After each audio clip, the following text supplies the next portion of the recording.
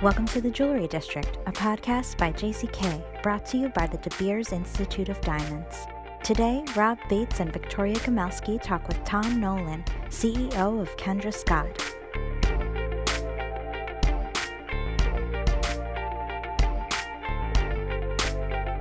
Hey everyone, welcome to the Jewelry District. This is Victoria Gamelski, Editor-in-Chief of JCK and jckonline.com, calling in from Los Angeles, and I'm with Rob Bates, News Director of JCK and jckonline.com, calling in from New York City. And I'll be seeing you soon, I guess, for the big industry festivities next weekend. You know, I just realized I forgot to tell you. Sadly, I had to cancel my trip to New York. My mom broke her leg and she is doing okay, but is shuffling around in her first big x-ray on the day of the Gem Awards. And I just thought I should really not go to New York. I should be here to help my mom. So I'm going to miss the Gem Awards for the first time in, gosh, I don't know, 18 years, or I guess there was the virtual year we all had. But yeah, I'm really sad to be missing out, especially because our wonderful contributor, Amy Elliott, who's our All That Glitters columnist, and she's up for the media award. And I have a really good feeling that she's, well, you know, I don't want to jinx anything here, but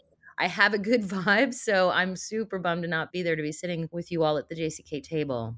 So you'll have to root her on for me. Yes, we will. Yeah. So that's, if you don't see Vic next week, that's why. Yeah, I'm sad to say it'll be the first time I, again, haven't been at those awards for a long time, and they are a highlight of the year. So, but I will be in Vegas, so everybody will see me in Vegas, and I hopefully I'll be in New York even before then. Come to think of it, I'm just wondering if we've ever seen our guest in Vegas, and we'll have to ask him if he makes it to the JCK show. He's got a brand so big that I'm not sure he needs to be in Vegas. The brand, I'll start out. Many of you will know because it is one of those brands that has an origin story like no other. Founded in 2002 by Kendra Scott in Austin, Texas. The story goes she had $500, went door to door selling jewelry she'd made. And now, as of 6 years ago, the brand was valued at north of $1 billion. Today, they have 130 retail stores. And we are so delighted to have Chief Executive Tom Nolan here as our guest today. Welcome, Tom. Yeah, good morning. Thanks for having me, Victoria and Rob. Appreciate it. Well, welcome. We're thrilled to have you. It's a brand. I mentioned JCK because I think it's not, you don't exhibit, you don't, but do you ever go to JCK? Is that a show? I have. I've been to JCK before. I don't go because I have anything against. I appreciate. I think JCK is extremely valuable.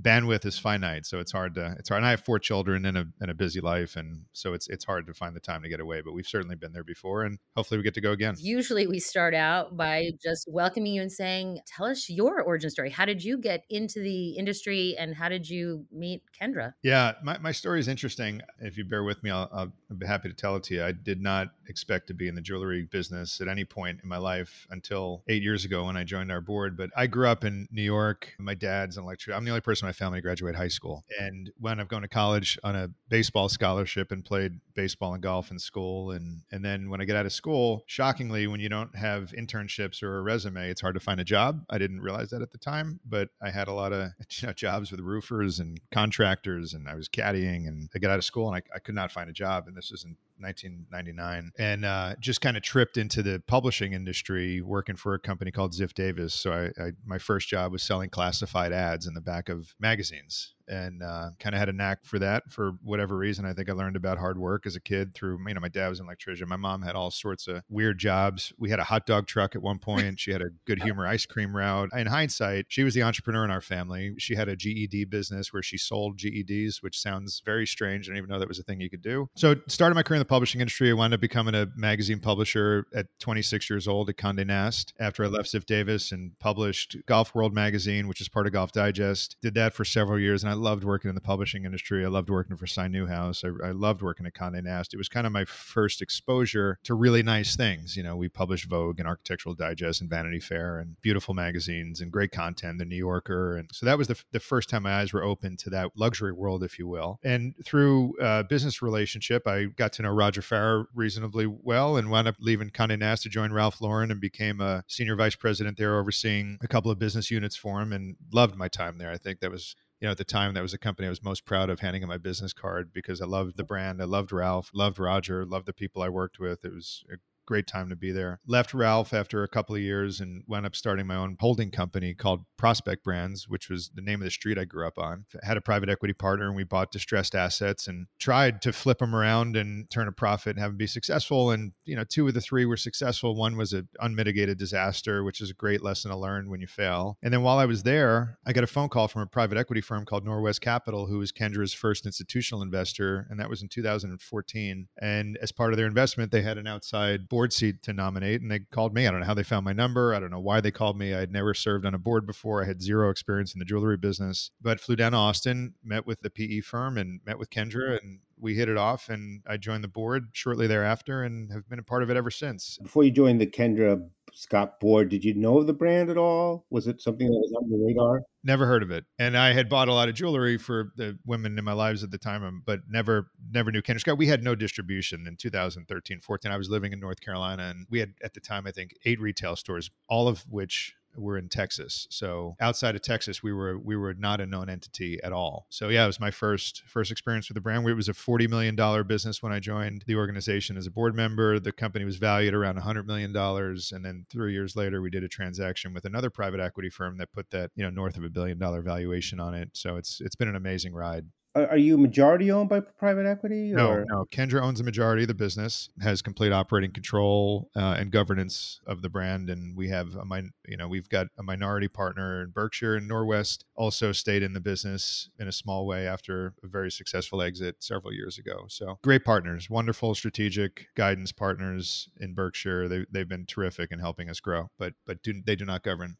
I briefly mentioned Kendra's origin tale because it is, again, a legend. But can you just tell us a little bit about what happened between that 2002 founding and 2014 or 2013 when you got wind of the brand and joined and helped it grow? I mean, tell us a little bit about that background and how she managed to attract you. It's obviously a very interesting story. I mean, she started this company in 2002. She was a single mom. She had just exited a failed business called the Hat Box. Her stepfather, Rob, was an amazing guy who wound up suffering. He had a brain tumor, wound up dying of brain cancer ultimately. But she went to one semester of college and dropped out. And she dropped out to help take care of Rob. And he was being treated at MD Anderson in Houston. And she saw a lot of, obviously going through chemotherapy, she saw a lot of people there who have lost their hair and wearing hats. And she had this vision of launching a hat company and hats becoming this prolific thing. It would be like the Roaring '20s, and everybody wearing top hats and fedoras and all this stuff. Obviously, that did not come true, but she launched an organization called the Hat Box, and it was a disaster. I mean, it did not work. Nobody's wearing hats. But while she did that, she made jewelry on the side and was selling jewelry out of a little tea box kind of inside the Hat Box. And she wasn't selling any hats, but selling a lot of jewelry. So the Hat Box closed. She was down to her last $500. Her first son, Kate, had just been born in 2002. And,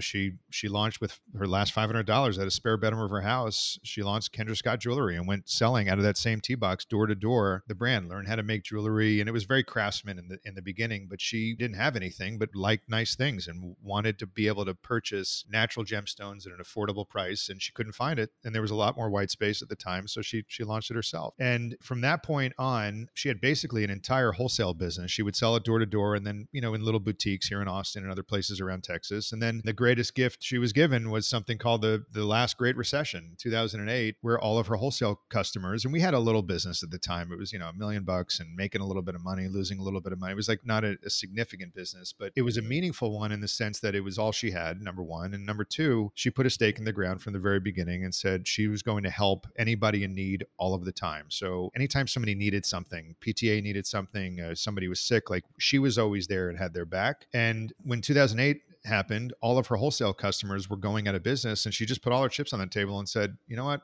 we're going to control our own destiny. She opened up her first retail store, and something really remarkable happened. All of the people that she was there to support for the last several years showed up to buy stuff. And at the time, the impetus for the retail store was, and this still exists today to some extent, but going into a jewelry store in 2008 was not a great experience. And it's still not great. I was just in New York City recently for a board meeting. I went into Cartier and I went into Tiffany's. Like, it's very judgmental. Everything's under case. People are wearing gloves. Like, I felt anxious in it. And back then you'd go into a Signet or any of the places I aforementioned, and it wasn't a great experience. So she launched this and everything was top of counter. It was very experiential. We gave people champagne when they walked in the door. There was always an event, always something going on. There was a lot of energy, high energy. People were happy. We encouraged people to try stuff on it. That was a catalyst for our success. And the company grew from there and we didn't have any money, and free cash flow and a strong balance sheet was important, not because it was the right way to run a business, but because it was the only choice that we had, right? So we would open retail stores in secondary and tertiary markets because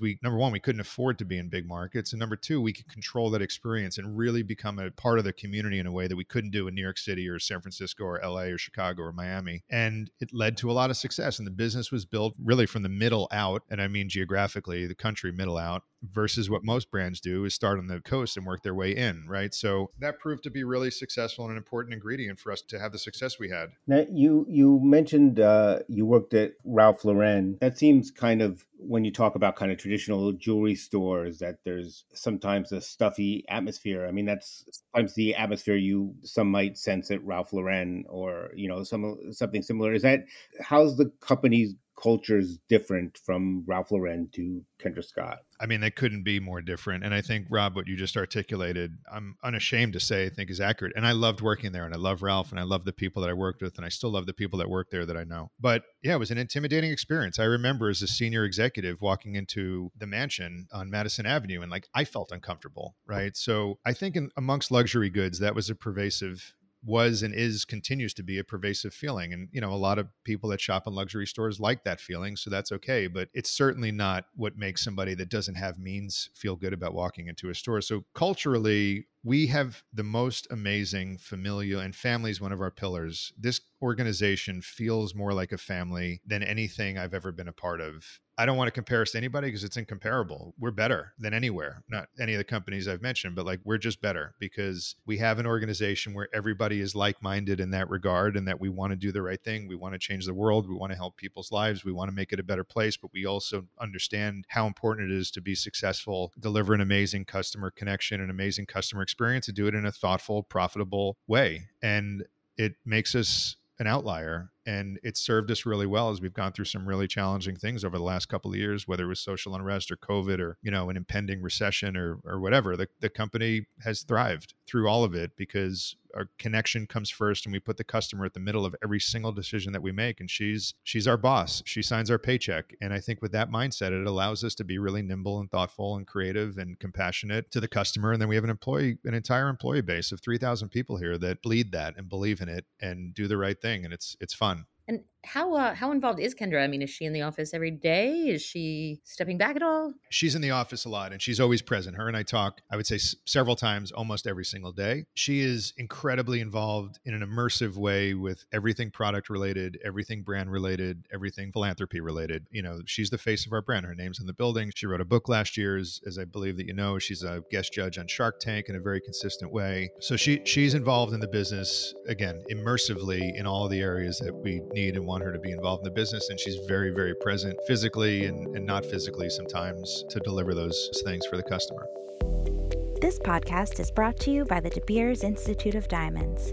The De Beers Institute of Diamonds' mission is to grow and strengthen consumer confidence by providing integrity across the natural diamond industry, offering unrivaled diamond grading and testing exclusively for natural, untreated diamonds. They provide diamantaires with confidence in a report of each diamond's 4 C's.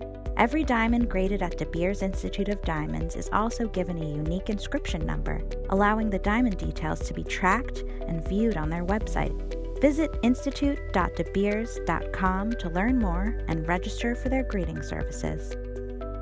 You mentioned product and her involvement in that. I'd like to know a little bit more about the product and what is most popular, price point wise, style wise, just to get a sense of what your kind of bread and butter is. Yeah. So when the company started, there was a lot of white space between costume jewelry and bridge jewelry, which was essentially demi-fine and fine to some degree. And she launched the business there, with fashion being at the forefront of what we do, utilizing the majority of what we utilize are natural gemstones, natural materials that come from from the earth in some capacity. The majority of our business today, more than half of it, is in our fashion business, which is, and the average price point or average ticket there is less than $100. And as the business has changed, we always, the four things that we think about, regardless of what we do, whether it's diamonds or fine jewelry, demi-fine jewelry or fashion or our home business or any of the other things we get into, we think about four different things, and that's shape, color, material, and value. I think those are the things that we're most famous for in that, and most identifiable for. When I think about great brands, I think about things that you can see across the room and you know what it is. I think Kendra Scott has had that vivacious, colorful, natural gemstone, identifiable shape that you can see across the room. And we've had a couple of icons, so to speak. One is our Elisa necklace, which is a small pendant necklace. One is our Danielle earring, which have really been icons from the very beginning. Both of those have been in our line for 20 years. And our Elisa necklace retails for $55 to $60, and the Danielle earrings for about the same price point. And the brand stretches up to north of $10,000 now in fine jewelry. But what we're known for, what we're famous for, is our fashion jewelry. And where we've made some really big strides in recent years has been some of the demi-fine and fine jewelry. And then I would say the other thing that we're also kind of known for is our customization. I mean, we're the first brand in our category to have a create your own aspect, and we call it Color Bar. And Color Bar has really evolved nicely. It's been very consistent and been along with us the entire time. But now we're doing customization as it relates to engraving in both Scott Brothers, our men's line, as well as our demi-fine business, and also our fashion business. How important is Kendra's image? You mentioned that she's been on Shark Tank and she wrote a book and she's gotten a lot of publicity. Is her image important? Like, when most of your shoppers, do they know who she is? Are they familiar with her as a person? Yeah, I'll answer both of those questions because they're two separate questions to me. Number one, critically important. She's an icon. I mean, she is somebody that is aspirational to all walks of life, rich, poor, male, female, people of different colors, shapes, and sizes. I mean, she's somebody that people aspire to be. And she has a Midwestern sensibility about her that is approachable and kind and warm and aspirational at the same time. Those things generally don't go together, and it works. So she's very important for that regard. 5% of the country knows who Kendra Scott is, the brand, right? So we have 95%. And as big as we are, it's amazing the opportunity that we have out there. 95 out of every 100 people you talk to don't know who we are. So to answer your second question, when we do research, we find that, less than half of our customers know who Kendra Scott is. In fact, when people walk into a lot of our retail stores and they meet a store manager, they think that that individual sometimes is Kendra Scott. So we have a lot of work to do there to bring that story to life and tell her story, because her story is aspirational and meaningful, because she's the great American success story. She is one of less than 20 females that have created and founded a business valued at north of $1 billion. I mean, which is insane. And she did it with nothing. So telling her story is critical. And we've unlocked, when we do that effectively, we're really successful. And part of our reason for success too, and it kind of dovetails into that, your question, Rob, is we win on experience. There's lots of companies that make pretty things. And subjectively, I believe that our product is better and more affordable and prettier, but that's a subjective statement. We win because we create connections with our customers, and we do it through philanthropy. We do it through storytelling. We do it through aspiration. We did in 130 stores, we did 20,000 events last year, creating connections. And every one of those events was tied through a philanthropic need for an individual. So our goal is obviously to run a successful and profitable business, but the real goal is to change people's lives. And I think that we do that in a really meaningful way. And that's why she started the business. That's very inspiring. Thank you for sharing that. Just again, to talk a little bit about the business, and when we talk about the fashion business and these price points, has that customer been affected much, or to what degree, by all the macroeconomic issues we've seen? I mean, inflation, has that been difficult, and how have you kind of transcended those challenges in the marketplace? The answer to that question is 100%. I think people's lives have been affected. We had the best year we ever had last year. We had the best holiday we've ever had last year, compound growth, double digits. We've had the best start of a year that we've ever had at the start of this year. We're on a February fiscal. So we've been able to zig when I think other brands are zagging, because we have the balance sheet to support making aggressive decisions, opening retail stores. So I think we do really well in good economies and bad economies because of a lot of what I talked about earlier. We are not just a transactional jewelry business where somebody's like, things are tough, I'm not going to go in there. People still want experiences. And when you look at what is winning right now, it's experience. It's restaurants, it's bars. People were so cooped up over COVID. They want to get out and live their life. We create experiences, right? So we've been able to weather this storm. We've weathered the recession really well. We'll weather whatever comes forward really well because of that, because we create a connection. And because we're a discretionary product, we still have really high value and we mean something to people. It's not just about, I got to go out and I got to put a pretty earring on or a beautiful necklace or a bracelet. It's our products mean something to people. And for middle and lower income individuals, in a lot of cases, we are aspirational and heirloom, in fact, in some places. And what we saw through the fourth quarter was in 2016, we launched a fine jewelry business. And I believe a lot of people stretched up into very high-end jewelry, Tiffany's, David Yurman, et cetera. I think that those people, knowing that the economy is slowing a little bit, they kind of pulled down into Kendra Scott. So they bought a $4,000 necklace from us instead of a $14,000 necklace from somebody else. So we saw a huge uptick in our fine jewelry business and our demi-fine business. So shorter answer is yes, I think that individual has been impacted for sure. And I think they'll continue to be impacted. I have a little bit of consternation about the second half of the year, but I think that we've been able to stay out ahead of it and out in front of it and deliver a great experience and beautiful product at an affordable price. And people have continued to show up and the register is ringing. So when I talk to a lot of direct-to-consumer brands, and I would put you guys in that category, the big thing they always complain about is customer acquisition costs and advertising on Facebook and Google and how expensive it is, especially with this recent change, I guess, to the algorithm regarding Apple. Has that been a big problem for you? And is there any ways you found to kind of get around it? Rob, it hasn't, because I do not classify us as a D2C brand. I mean, I think we have a lot of interaction directly with our customers. 50% of our business is retail, 35% is e-commerce. So that in itself, 85% of what we do is direct to consumer, but we have a meaningful wholesale business as well with some amazing partners. One of the things, again, I'll just go back to the experience that we create with our customers. And we do this primarily through our retail stores. We've never played that game. And I have served on the boards of direct to consumer businesses who are spending high double digits of revenue on marketing to do exactly what you're describing. The inefficiencies of what's happening on social targeting, that's a game that people won for a while. That game's not going to be won anymore because the algorithms are changing, to your point, and it's not getting easier. We've never played that game. We spend less than any organization I know on top line revenue on marketing, and we don't have to because we pour our marketing dollars into experience. We pour it into retail. We pour it into grassroots. We pour it into partnerships and big brand versus chasing an easy dollar. And I think that the brands, to your point, that have been traditional D2C brands that have really thrived in that are trying to figure out what to do right now. And there is not an easy answer. Are you pouring money into technology of any sort, whether it's,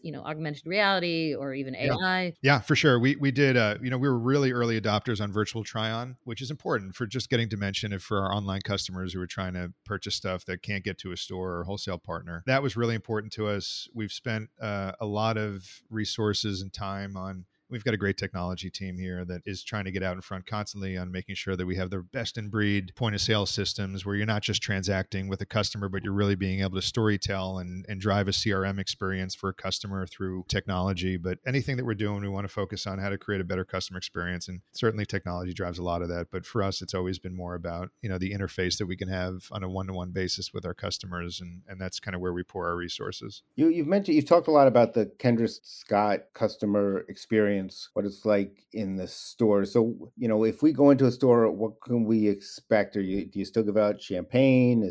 I assume there's warmth and greeting, but what kind of things do you think is important? There's some things that don't change by market, but most things change by market. We empower our store managers to be the CEOs of that four wall, right? Whether it's our store in Roosevelt Field in Garden City or Soho or our flagship here in South Congress, like the store managers there are empowered to deliver the best experience and be the CEO of that store, knowing the intricacies of that specific market. But what you always can expect is somebody greeting you as soon as you walk in, somebody offering you, to your point, a glass of champagne or a beer or a glass of water or a soda or whatever you need, asking you questions, trying to create a connection. We spend a lot of time Kendra spends a lot of time talking about making a connection, not just a conversion. And if you do that effectively, it's going to lead to a conversion. We know that, but we want to create an experience. We were going to encourage people to try stuff on. We're going to encourage people to have a drink. We want to ask questions about why you're there, what you're looking for, in a not pushy way. When I'm in shopping centers, that whether it's an internal mall or an external one, I always pay attention to what's happening in other stores. And by and large, they don't look like happy places, right? The associates that work there don't seem to be fulfilled by their jobs. They don't look like they're having fun.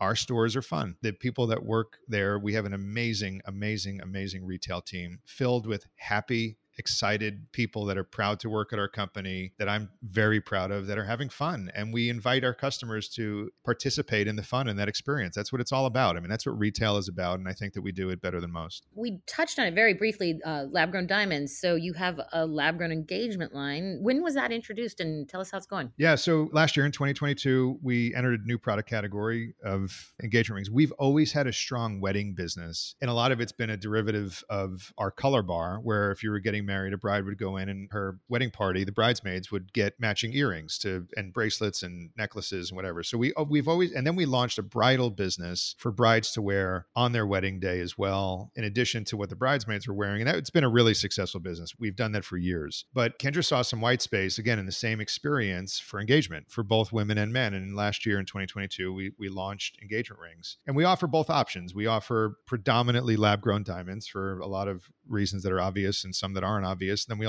we will do mine product as well for people, but we've seen really a focus of lab grown there specifically. We're excited about it. And look, and lab grown for us, pricing's important, right? It's a more affordable price point, as you know, with the exact same makeup as a mine diamond. And it seems to be a lot more popular choice for, younger Generation Z and millennials, and a great fit for our customer right now. I think where we're going to continue to work on that business is really leaning into and having the experience be a little bit more immersive. So you could see standalone engagement bridal businesses coming from us in the future potentially. And you mentioned a men's line at one point. Yeah, it's been great. A couple of years ago we launched. So Kendra has 3 sons, Cade, Beck, and Gray. And during COVID, when she was designing the product, she was doing it in her living room because the office was closed and the boys were around, and they both have a passion. They've watched their mom. I mean, literally, Cade was in a baby Bjorn going door to door when he was an infant with Kendra in the very beginning, but they've been around the business and they were getting involved in the design process. And like some of the stuff that she was designing for our regular main line, the boys wanted to wear. So it just, out of that was born Scott Brothers, and it was the brothers of Kendra Scott, the brothers together of Kendra, their mom. And that's where the name came from. And it's been really successful. 25% of our customers in our stores are men, most of whom are buying product as gifts. We're an amazing gift giving destination because of our experience and the ease of shopping and also the price point. And we wanted to capitalize on a man being in the store and offer him something to wear for themselves, and also get the boys involved in the business and fulfill a passion point for theirs. And as big as our business has become, similar to the way Ralph looks at it, I mean, Kendra sees this as a family business, and it's been great. And the product's been really successful. It's definitely resonated with our male customers, and it has turned into also a great gift giving opportunity for the female customers that are in our stores for the men in their lives. Now, I remember Ralph Lauren. I think Ralph Lauren started with like fashion and then kind of branched out into other things. Uh-huh. Could you see Kendra Scott, the brand, branching out into other lines besides jewelry? Yep, 100%. I mean, so Ralph started by making ties and selling them out of